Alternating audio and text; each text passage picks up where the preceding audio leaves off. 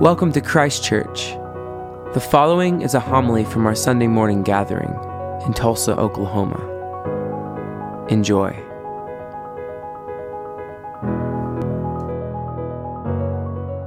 Take my words and speak through them. Take our ears and hear through them. Take our hearts and set them on fire with love for you, our Lord and our Redeemer. In the name of the Father, Son, and Holy Spirit. Amen. Good morning.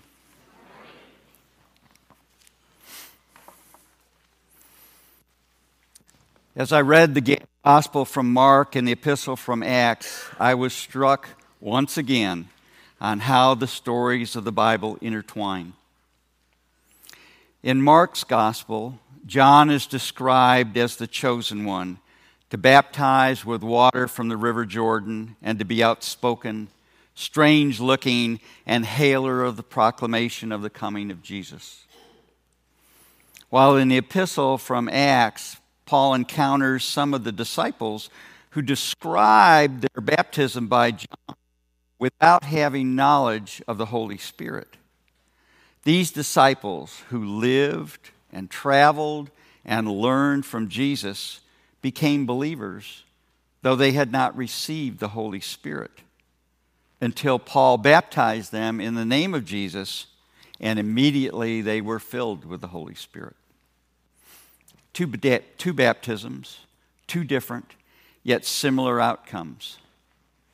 And here is Jesus, unique in both the Old and the New Testaments, having his feet planted firmly in both. The early Christian is very interested in interpreting John's work in relation to Jesus, that it observed the fact that John was an outstanding prophet in his own right. John's death did not end the great following that he had, which carried well into the 2nd century. Many thought that John was the Messiah, and some even thought that Jesus was John raised from the dead. John is mentioned more often in the New Testament for all except Jesus, Peter, and Paul. First, due to his intrinsic importance to the Christian movement, and second, because of his elaboration of the events of the Gospels, staying in fulfillment toward the prophecy of Jesus.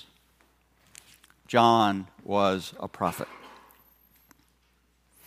John's mission of prophecy was preparing the people of Israel for the coming of Christ the King.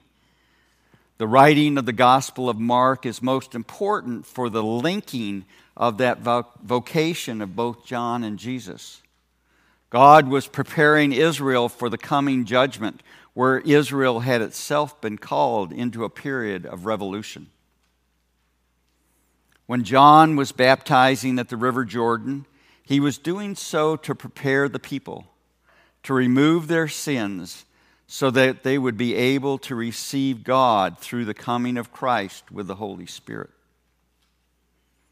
Jesus, likewise, came to John the Baptist to be baptized along with all who answered John's call. Jesus shared with those he came with the baptism of repentance, the will to turn away from the past and face towards the coming of the Almighty God. But when John baptized Jesus, all heaven and hell broke loose.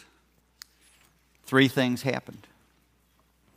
First, the heaven opened to reveal the invisible throne of God, while the Holy Spirit descended upon Jesus like a dove. A view to open heaven enabled a prophet to glimpse at God's visions and to grasp God's purpose for mankind. Second, a voice came from heaven. The voice put into powerful words taken from Scripture. "Thou art my beloved Son."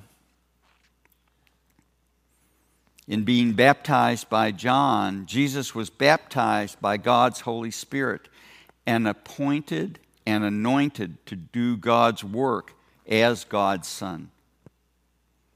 The echo of the Psalms infers that God was crowning a king on his holy mountain. one who was destined to instruct and rule all the peoples of the earth. And here we are, 2,000 years later, still a part of God's kingdom, still believers, and still disciples of Christ. And third, the Holy Spirit drove Jesus into the wilderness. Mark closely connects the descent of God's holy power upon Jesus with what might be seen as a struggle. The Spirit that anointed Christ as Son at that moment immediately drove him into the wilderness. From the first moment, the path of sonship would be lonely and desolate. For it first required Jesus to do battle with Satan, the ruler of darkness.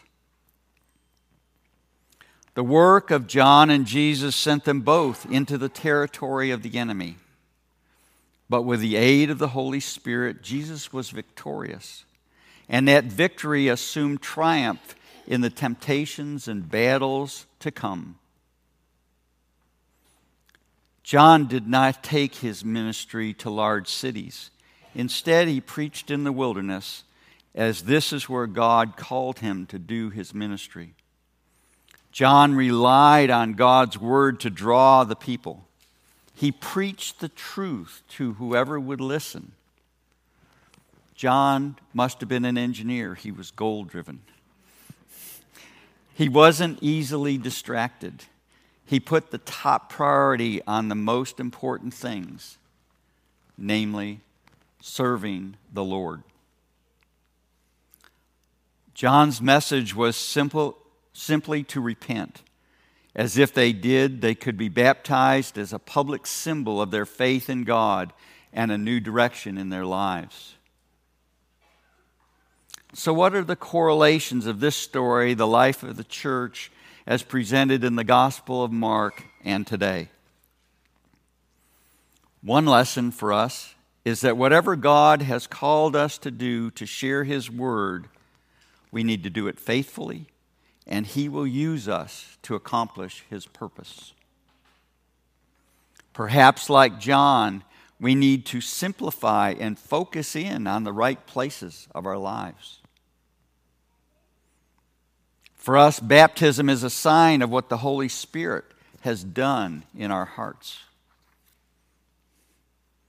The church as a whole, including every believer within it, was baptized with the very same Holy Spirit. All were and still are reborn from heaven.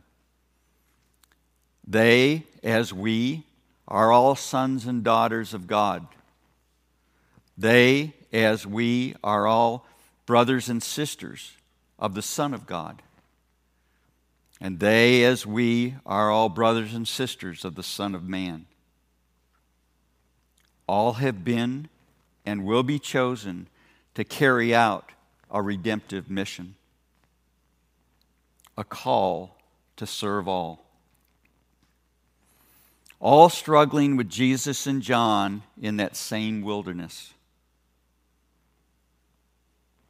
The memory of Jesus' baptism was more important than any other baptism because his baptism preceded, yet included, us all. Amen.